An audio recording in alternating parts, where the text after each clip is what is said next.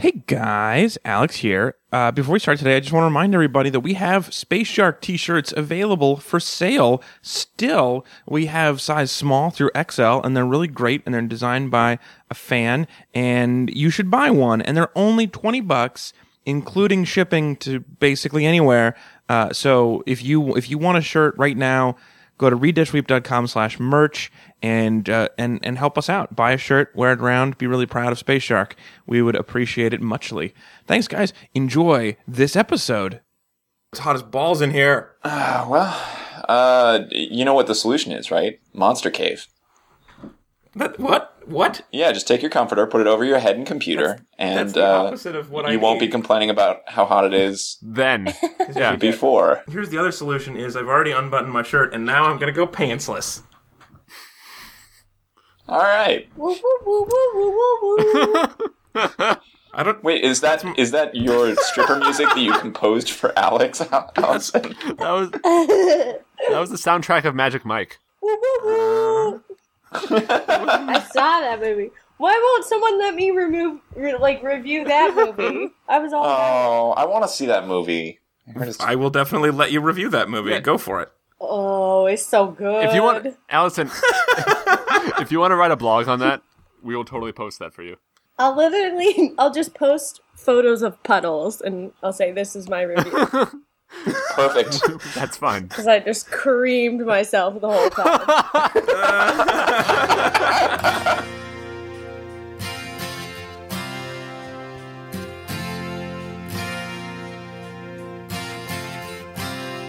Good afternoon, meat suits and meat dresses. Welcome back to Read It and Weep. We are a good podcast about bad books, movies, and television. This is episode number 154.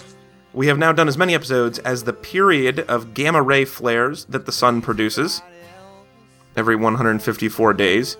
Oh. Speaking of things in space that hurt me, this week we're talking about the second half of Live Free or Die by John Ringo, the novelization of the 2007 Bruce Willis movie Live Free or Die Hard. If only. This week's episode is sponsored by audiblepodcast.com/readitandweep. If you go to that address, sign up for a trial membership, you get an audiobook for free, and you support our show, both of which are on your top 5 things to do before you die. So get in there, cross 2 off at the same time. This book is also sponsored this week by Kyle, who hates us. Thank you, Kyle. If you want to force us to read any horribly racist screed hidden inside a science fiction novel, go to read-weep.com/sponsor and pick your topic for a reasonable fee, and we will review it, pain included. That's part of the purchase price. Let me introduce you to today's panel. First up, I'm your host. My name is Alex Falcone. You can follow me on Twitter at Alex_Falcone. And here are some of my friends in San Francisco, California. It's Ezra Fox. Alex, I have 3 master's degrees, and I'm stacked. I wonder which of those that I'm going to be focusing on for this whole conversation. Lots of qualifications, and she's stacked, because that was the kicker. Yeah, or, you could tell she was stacked and then she'd age really well. That was my favorite one from last half. Oh, God, I feel so gross. All right, he's at C. Walter Smith on Twitter. In Seattle, Washington, it's Chris Smith. Hey, man, I am not dying listening to country. Let's put on some Godsmack. How is this better? It's not. It's not. Well, also joining us, she's at Allison Fields on Twitter. Fan favorite from Los Angeles, Allison Fields. I'm in heat.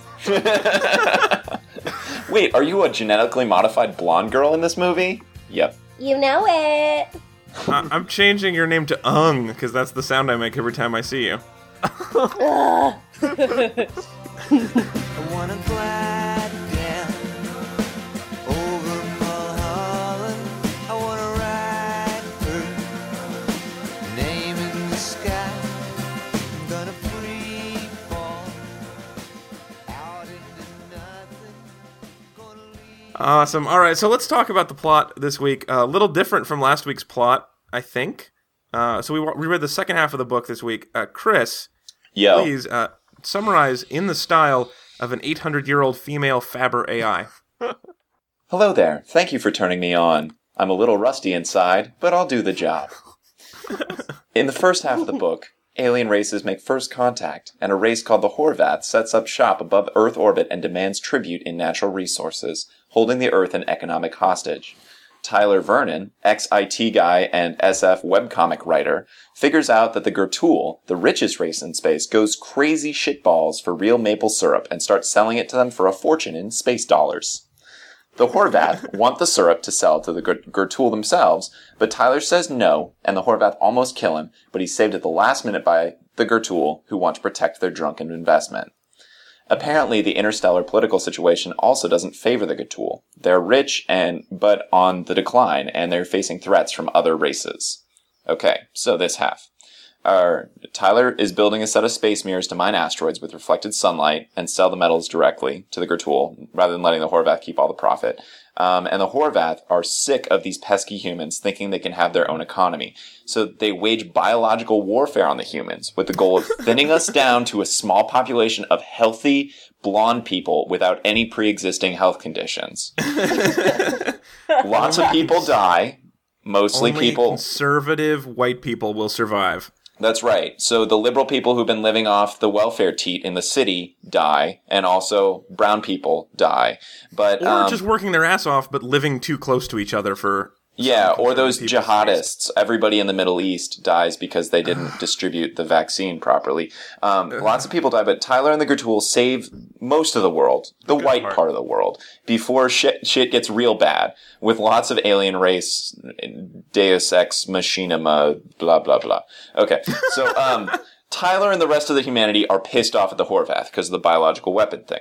The space fighter that Tyler got mad at Boeing for building is now really useful because now he wants to wage war on the Horvath by himself, provided they can get it to work in like 2 weeks. So the plan is to use the fighter and the space lasers from mining to fight the Horvath ship. But according to reports, the alien ship is just too powerful, but they try anyway. Right? So astronaut Steve, Tyler's buddy, and Tyler fly the space fighter together against the Horvath ship, and they manage to hit it with a missile, and the space laser works really well, because it turns out, just like the USSR in the Cold War, the alien ship was exaggerating about its capabilities. Alright? Human victory. Pretty good. Right.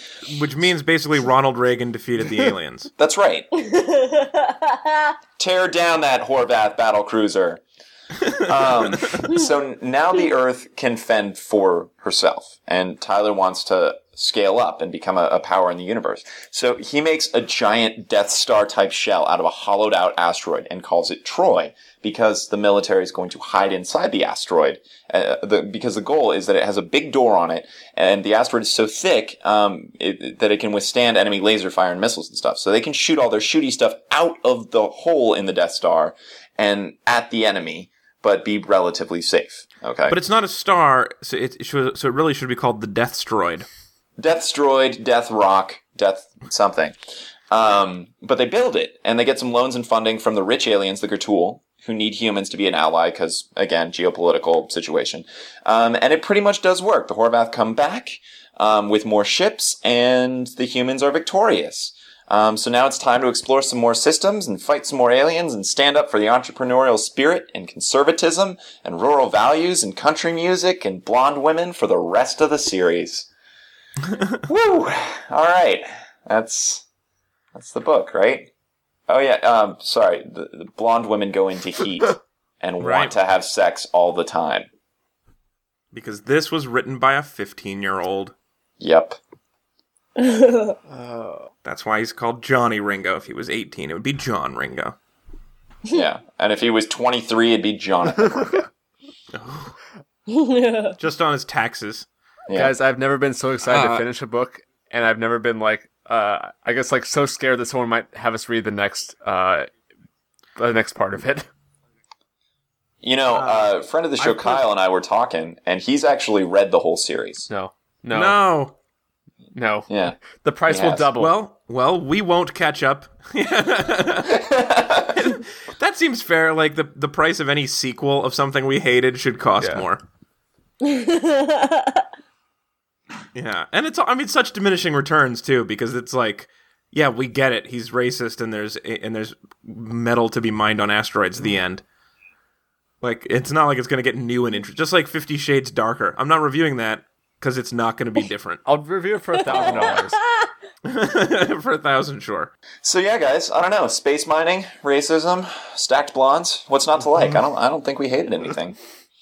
Well, we'll find out after we do our opening compliment. We would just like to start and end every show with a compliment. It's called the compliment sandwich.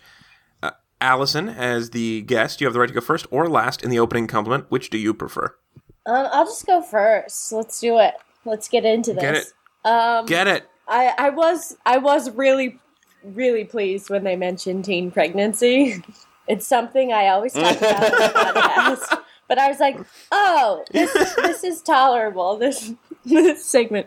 Yeah, it just made me happy, because obviously he thinks it's a big problem, but I think it's a great form of entertainment. 16 and pregnant, teen mom. Super creepy part of this book was where the magic that caused blonde women to go into heat started at like 13. Yes. Yeah. Well, because that's what we all want, right? Is teenage blonde, because it was written by girls. a 14-year-old. Yeah, exactly. Their bodies are right. I like the unintentional So like outcome is that like there's a proliferation of reality TV shows featuring pregnant teens. Right. 16 and Pregnant has like 300 spin-offs. Yeah. 16 and pregnant and a dog. Anyway, so also some people were able to like get pregnant repeatedly in the same term. And so there was They were double knocked up or triple knocked up. Yeah, double knocked. Exactly. So it was like, so the show would be 16 and Pregnant plus 8. All right. Well, I'm gonna go second then, I guess. So this is the funniest line in the book. There was a line that actually made me laugh out loud, which was because the press hates him, or hates the main character in this book, because that's a thing to attack the press. And I'm pretty sure that all the press died at some point. I'm not positive. Anyway, the press really hates him, and he says that all of the news outlets were horribly against this character. Even Fox News was, quote, barely neutral. That's funny. That's funny. That's funny, right? Even the good news hated him. Yeah. Still the best by far, but they got close to being less than neutral. They're still neutral. Yeah, but barely. They're just barely hanging on to fair and balanced on the Tyler Vernon issue. Yeah, they're like pretty fair and mostly balanced. They're still consummate professionals. But they can get a little snarky that one time. Yeah. Greta Van Susteren. Anyway, so that's my funny part. Chris, you're gonna be third. Okay. My compliment is that this book, maybe intentionally, but probably unintentionally, endorses bro dancing. And what I mean by this is when they're taking up the space fighter to fight the evil Horvath ship, it's Tyler and it's astronaut Steve, and they have to work together to fly the ship. And Tyler's like, it's dancing. Well, more like gay dancing, but still, like dancing. And you know what? There's something beautiful about two dudes going out, dancing together. Maybe it's gay dancing, maybe it's not. Maybe it's a gay club, maybe it's not. But, I think we can all have a good time dancing. It doesn't have to be hypersexual. Do you know another word for gay dancing, Chris? Dancing. Dancing? That's right. Fucking A? I don't know. That seemed like a little bromophobia, I thought. I don't know. But you know what? The proof is in the pudding.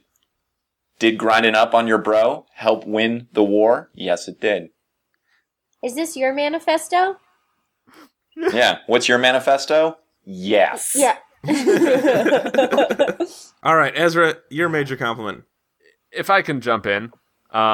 Yes, it's your turn. Please do. I asked you to. I didn't hear that you asked. Oh, okay. Okay, basically, it's this, I guess, topped Twilight in one way for me. Because, like, the thing about Twilight and all the books is, like, no matter what, Bella is, like, passed out for the climactic scene. And I was, like, thinking, there couldn't possibly be a more boring way to describe an action scene than just, like, have the main character not be there. But it's true. So instead you have just the dialogue of people watching the scene on, like, a screen. And that's way worse, it turns out. So, like, remember when there's, like, a little, like, I guess, shuttle trying to get into the hangar bay that was closing quickly? And it's got to Indiana Jones it and, like, slide through the gap? Yeah, but he doesn't describe the scene. He just has the dialogue of the people watching it. It's like, and they go, oh, I think he's going to make it. He did make it! Suspense achieved. God. So this is what I'm going to do now. This is our new product. Instead of like selling movies to people can pay us half price and just listen to a recording of us describing the movie as it's of us happening. talking in the theater. Yeah. I think Indiana Jones is going to make it. Oh, he made it. What about his hat? Yeah, that made it too. Great. Yeah.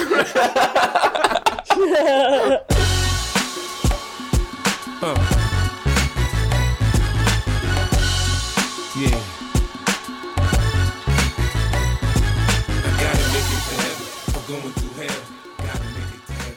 Gotta make it to heaven. All right, so now it's time for our more natural segment, our hate segment. We've already played this one, but it's too good not to repeat in this moment. So we're going to play Hate Invaders.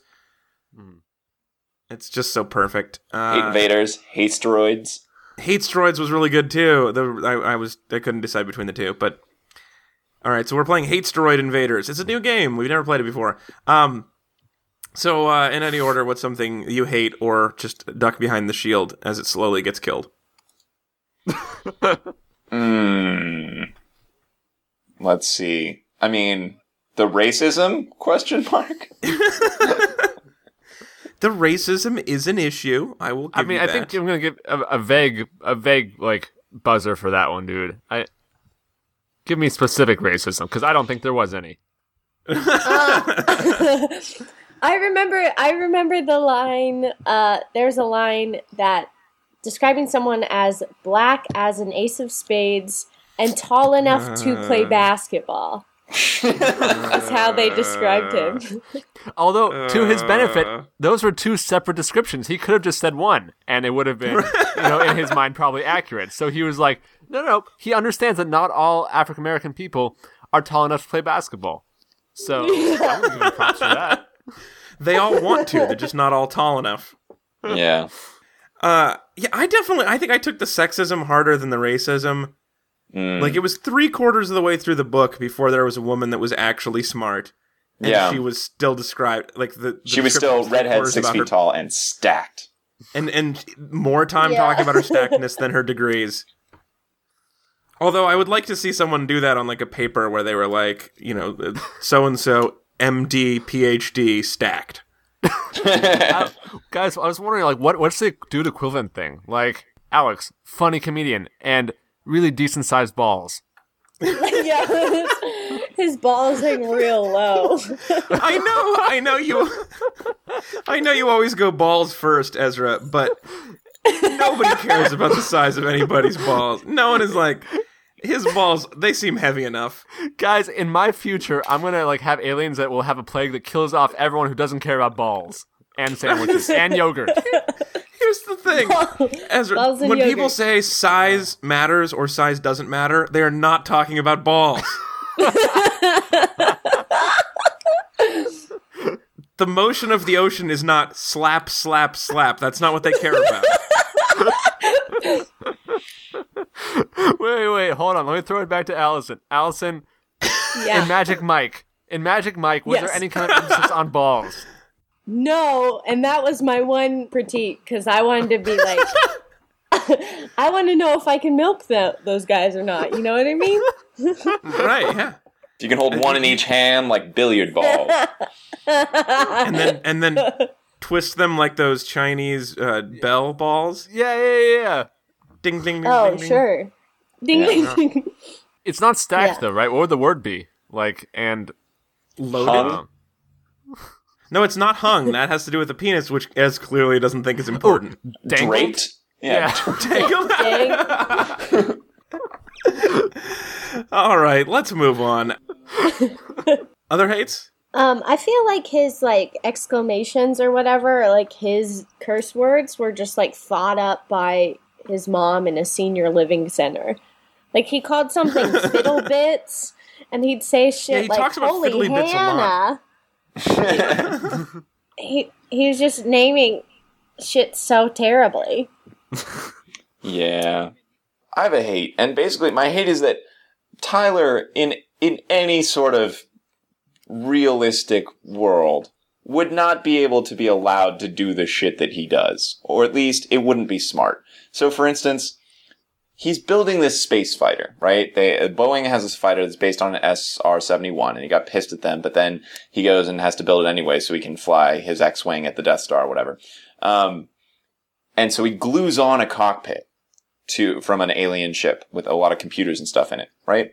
Why does he find himself with a skill saw hacking up an SR-71 cockpit when there are literally hundreds of people at the Boeing hangar who could do it better than he could? It's just because he wants to, and because he's like, kind of an insane billionaire. But Chris, he has children to ignore. That's right. If he stops working, he'll have to go home to his family, who he never sees. Yeah, that was so dumb for him to introduce a family, like, at the end of the book. Yeah. Oh, wait. bizarre. He has daughters that he kind of cares about. Yeah. Well, and he does this really crazy thing where, like, he mentions the daughter's name to people he works with, and the friends are like, "Who is that? You've never mentioned your daughter in the 1,000 hours we spent in space mining and watching nothing happen." And I felt the same way. I was like, how dare you not mention your daughter for this whole book? You're a terrible father. Bullshit. And you'd think it'd be like... one of them's got their shit together, but the other one, she's married a grad student. He only likes one of his daughters. Yeah. So I didn't actually finish Troy. I didn't finish the Iliad with you guys. But was the moral of the story they needed more lasers? Yep. That was Definitely. the thing. The Greeks needed more lasers. So then they made more lasers, and that's how they beat the Trojans. Oh, because they smuggled it in with the Trojan horse laser. That's right. Yep. Or laser horse, I guess. No, what they did was they took the entirety of Troy, hollowed it out, put lasers and a water park in it, and then rolled it up to the door. God, the water park! For some reason, they cut out a water park because, like, pasty, pudgy people need a place to slide down ramps. There is no editor on this book. I'm positive of it. Nobody thought, hey, maybe we can skip the part about the water park and get to the Earth being under attack by 1 million aliens. Well, you know what you gotta put in there? You gotta put in a water park. No, there's just like all this racism, and he was like, the editor's like, okay, look, put anything else other than more racism. I don't care what it is. And he's like, all right, I'll put in a water park. It's also a space water park, so, it's in space. Yeah. What does water do then? No, it's still jets and ramps. It's just microgravity, so you slide really slowly. Oh, Yeah, and the small gravities. Yeah, wait, how fun would a slide would be way less fun in microgravity, right? Yeah. I don't know. Have you ever had mini pizzas? They're pretty good. Or like a mini bagel or a mini muffin. Yeah, Of course we've had mini foods. We've even had the candy that's like a tiny hamburger. I've eaten the paper food inside a dollhouse. That's how many food I've had. This is not helping me understand the water park, Ezra. You, sir, did not talk to me about mini food.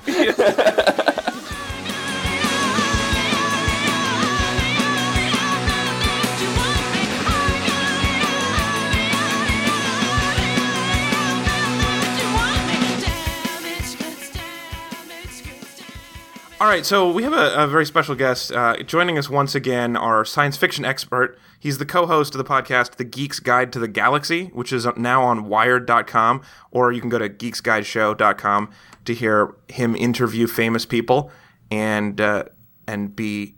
Are you a genius? Is that fair to say, David? Oh, totally fair. Okay, good. So you told me before that you have not actually read this particular book, but you've certainly heard things about it, and you also know about its ilk in the world. Right. So what I want to know is, how often are science fiction books thinly veiled hate rants?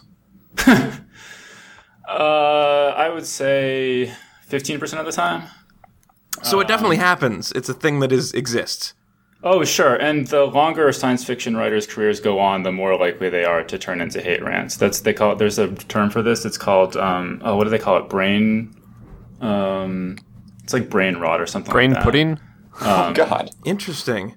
It's because there's just in as a science fiction writer, you just have so much power to define all the parameters of the world that as you get old and cranky, it just becomes more and more tempting to just make everything in your constructed universe amplify and reflect your own political views. That's fascinating. So that power goes to people's heads.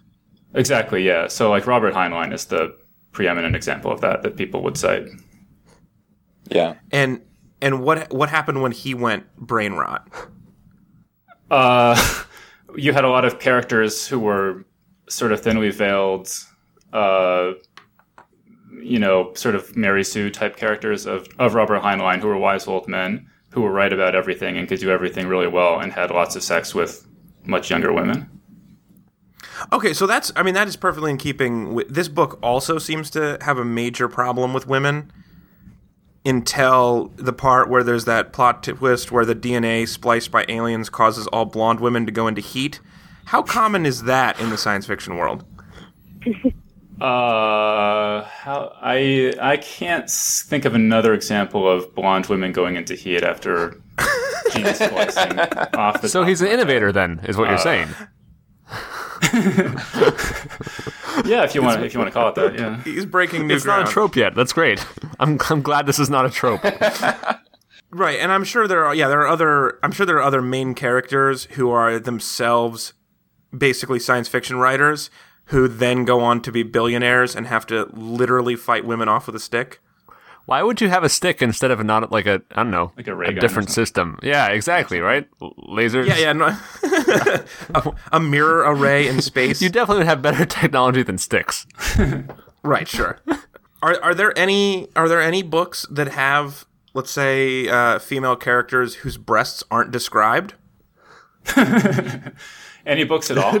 Yeah. Well, in this genre, I mean, well, yeah, sure. I mean, there are a lot of female writers. Ursula K. Le Guin and C.J. Cherryh and so on. I mean, Connie Willis. And yeah, I mean, particularly in those, you would obviously have kind of more, sort of less focus on breasts. I want to say fleshed out, but that's probably the wrong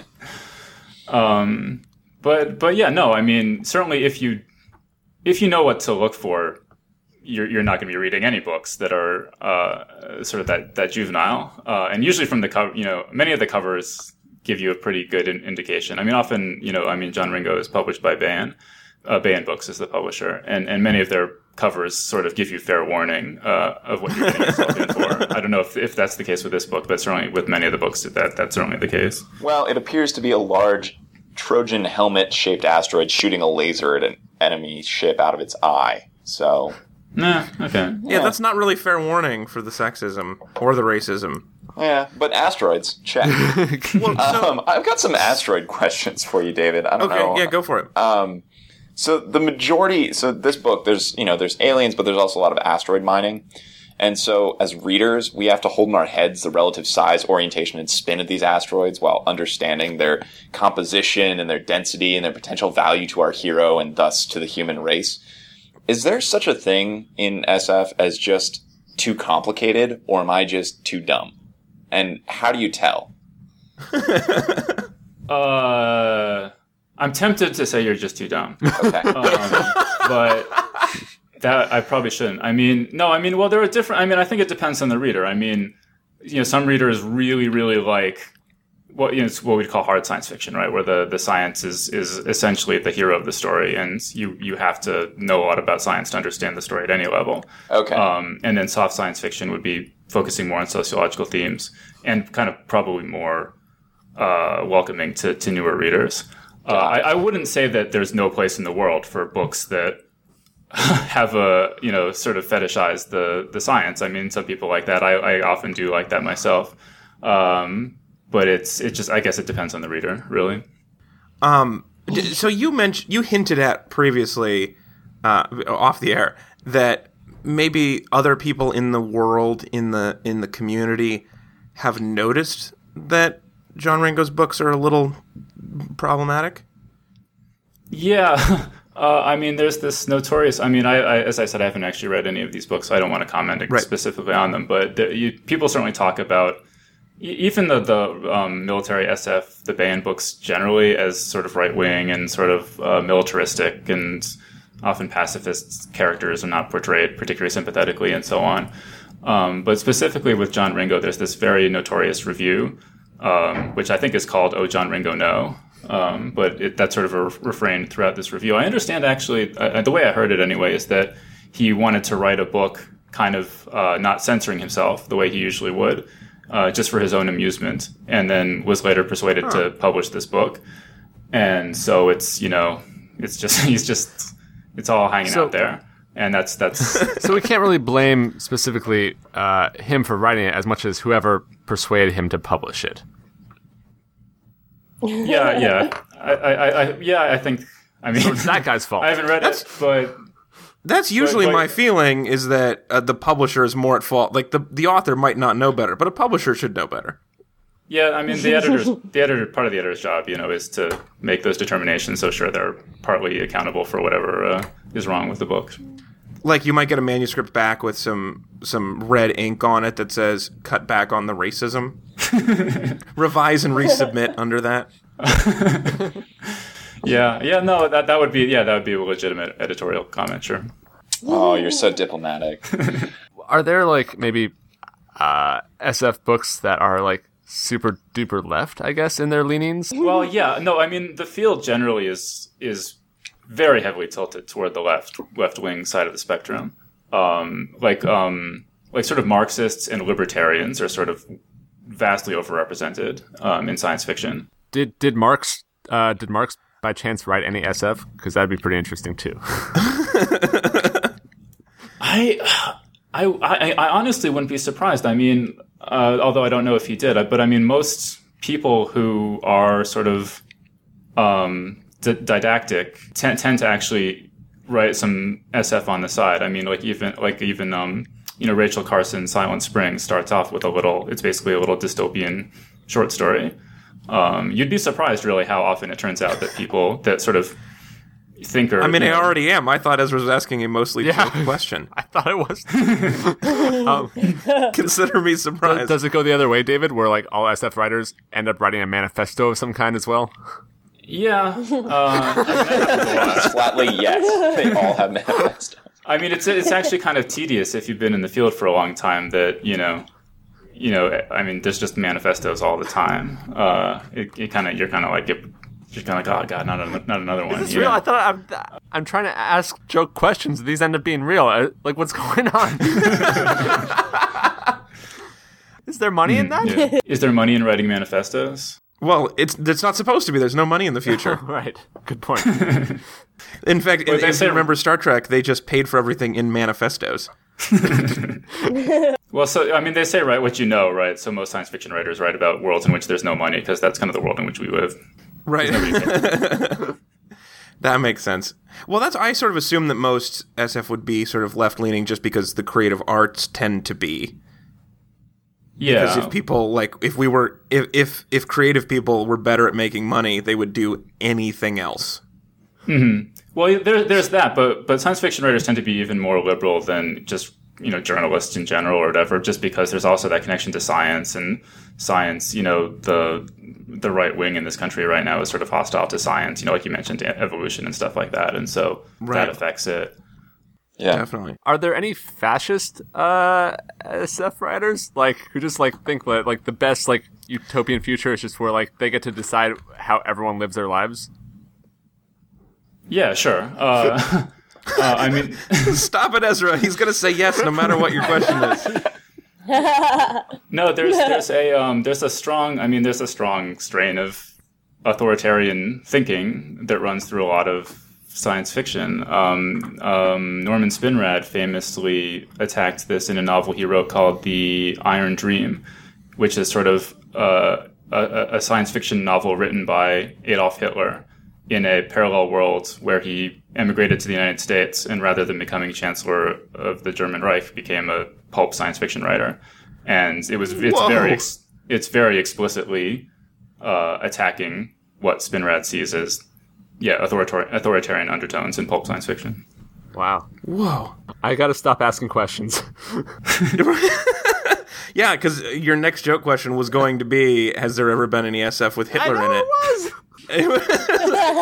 Well, David, thank you so much for joining us and talking to us again. It is always such a pleasure, and you have done your craft much credit by being so diplomatic. Yeah, no, I always enjoy being here, and thanks for having me. That was excellent. And so Geeks Guide Show is the podcast, and one more time, the name of that book that you were featured in that's by this imprint that we don't like? The book is called Armored, and it's edited by John Joseph Adams, and it has power armor stories by Brandon Sanderson, and Tanya Huff, and Alistair Reynolds, and a lot of really great authors, and also myself. David Barr Kirtley, 2 R's, genius. Thank you so much for joining us. We'll talk to you again. All right, thank you. Sex, love, sound.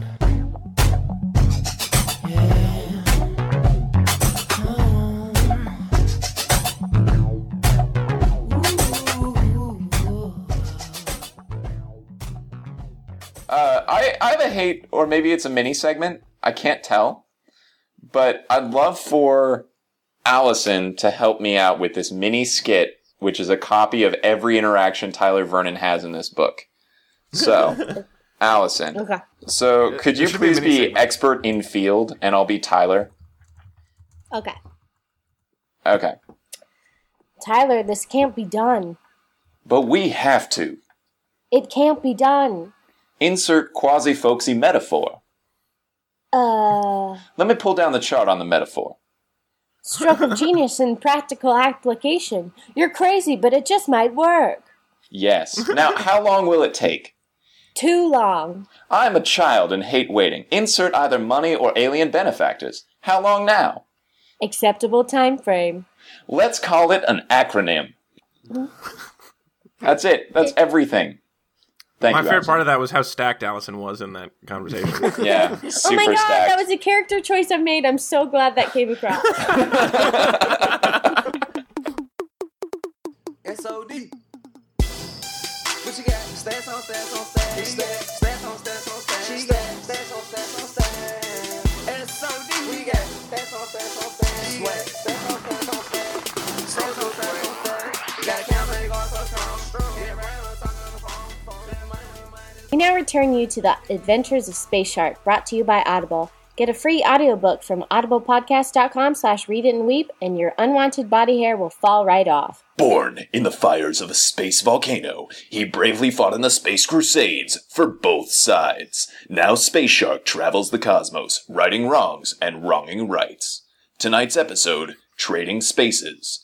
During Space Shark's morning swim around Wolf 359, he discovers a new space station. I better investigate this. There might be new friends inside. Or chum! Whoosh. Hello there. I'm the hero villain in these parts. Tell me who you are and I will cuddle you to death. Well, I'm Tyler Vernon. I started selling drugs to aliens, and now I'm an industrial tycoon. But in space. Yes, that does sound interesting, since it's in space. If you're a tycoon, why aren't there more things happening on your space station? Well, it's this goddamn artificial intelligence. I got it for cheap, but it turns out it's really stupid. Hello? AI, what's 2 plus 2? Pizza. That's not even close to right, unless you're working in base pizza. I wasn't. It installed a life support system that pumps jelly. And it... Sir, your Smucker's levels are becoming dangerously low. Dang it, AI, I told you that humans don't need jelly to live. I must insist, it can be a suppository. Stop barking up that tree. What kind of books has it been reading? Books? For the last 154 weeks, I've been consuming whatever the internet tells me to. Well, there's your problem. An intelligence must be cultivated with only the finest material. I can only imagine what would happen to a mind that consumed books recommended by the internet for 3 years. Is it too late, Space Shark? Sir, it's time for your toast suppository. Not at all. Just download a free book from audiblepodcast.com/readitandweep, and your AI can start its journey towards knowledge. Ding! Sir, I've just finished a book on human anatomy. I believe I owe you an apology. audiblepodcast.com/readitandweep. Jelly doesn't go there. Usually.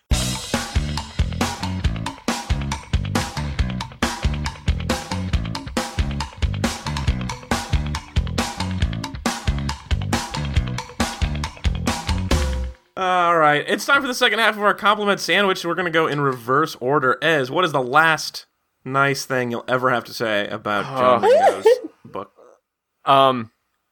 So, at its best, this book is kind of like watching a racist person play StarCraft for 8 hours.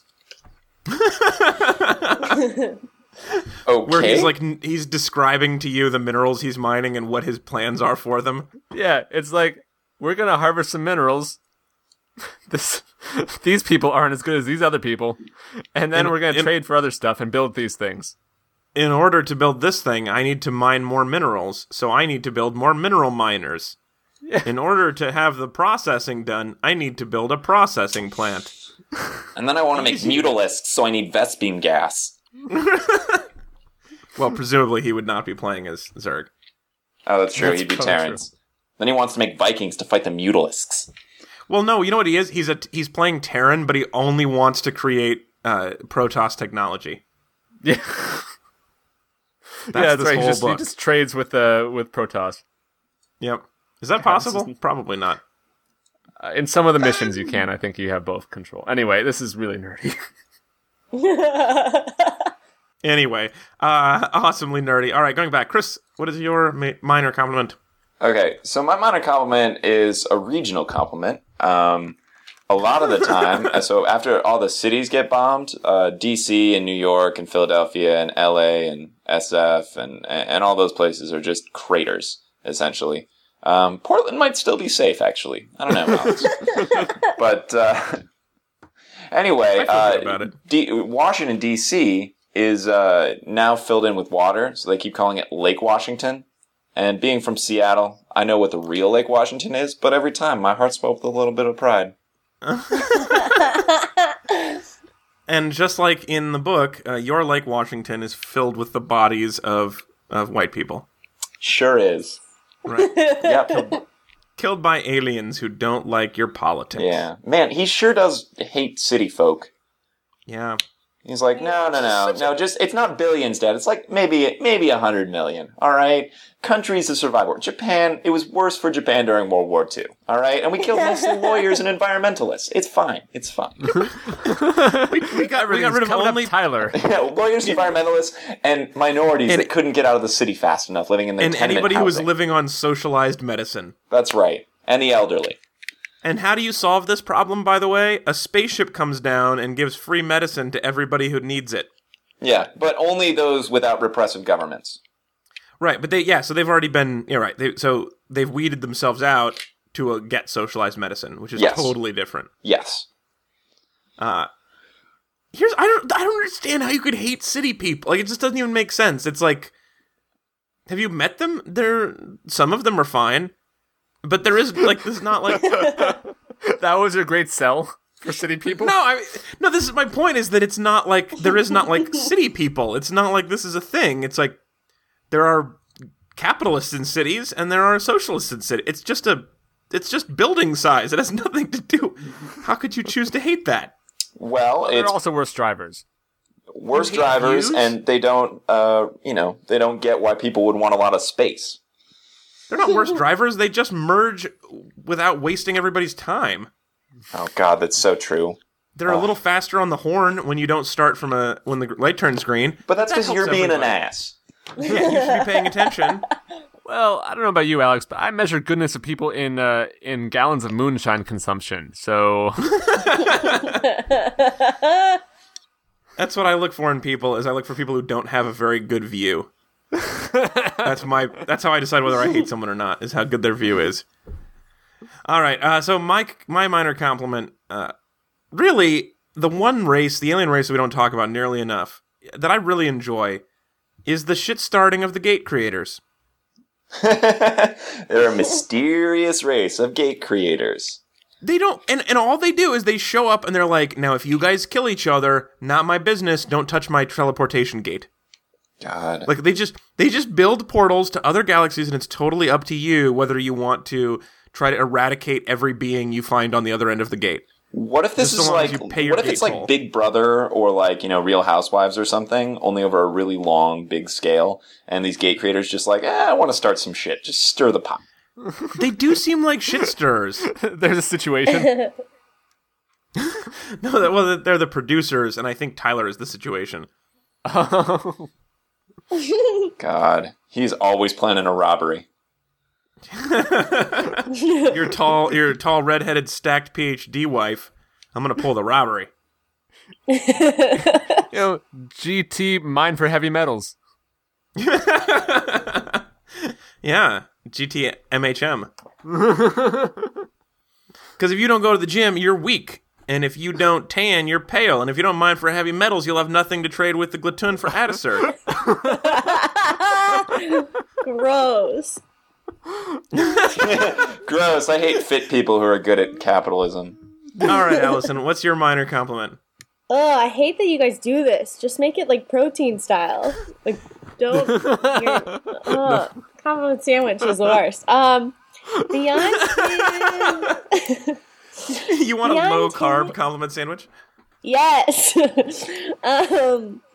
Beyond him ruining LA, I was pretty pumped about him destroying that.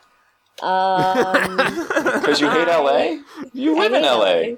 I live in LA. It's the worst. Aw. It is People all drive your pretty well listeners- there. What's that? I like the way people drive in LA. They merge confidently. Oh, it's pretty. Yeah, everyone's pretty confident. I thought the part where Tyler's talking to the AI was kind of funny because he was like, "So like, if all the humans died, like you'd be sad, right?" And she's just like, "I don't have feelings. I don't know." He's like, "Yeah, but you would like be bummed, right? If like people died." And she's like, "Yeah, I guess. Like, do you want food or something else?"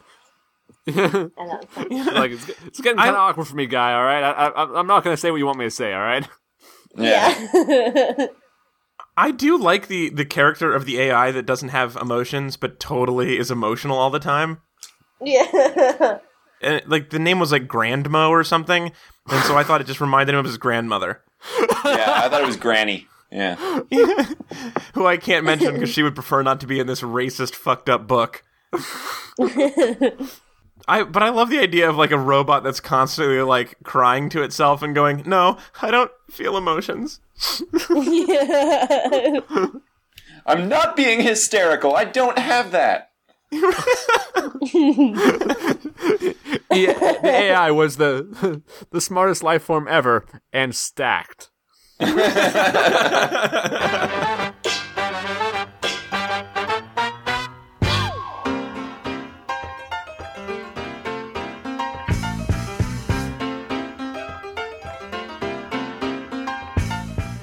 That brings us to the end of our show. That is it for us. We will be back again next week. Next week, we're going to be having a practice session for our upcoming live show in Seattle for our movie marathon of our Nick Cage movie marathon in Seattle at Bumbershoot. We only have an hour to do the whole show, and so normally we do like a 90-minute to 2-hour show when we do a live show. So we're gonna do a movie marathon next week where we try to cover 3 movies in just 1 hour to get us warmed up for that. So tune in next week when we do that. It should be a lot of fun, and it should go kind of quickly and still be longer than our normal shows, which is awesome for you, I guess. If you like us. If you like that sort of thing. Anyway, thank you as always for being here, Chris and Ez. Yeah. And thank you for coming back and joining us yet again for another 12 to 16 hours of pain. A lot of pain. Thank you for having me. Allison at Allison Fields on the Twitter, and also hopefully one day you'll be able to find her review of Magic Mike somewhere on the blog. Oh, I'll post it like right now. I can't wait. Well, all you have to do is find some pictures of Cream. Yes. Awesome. All right, well that's it. We'll talk to everybody next week. Goodbye.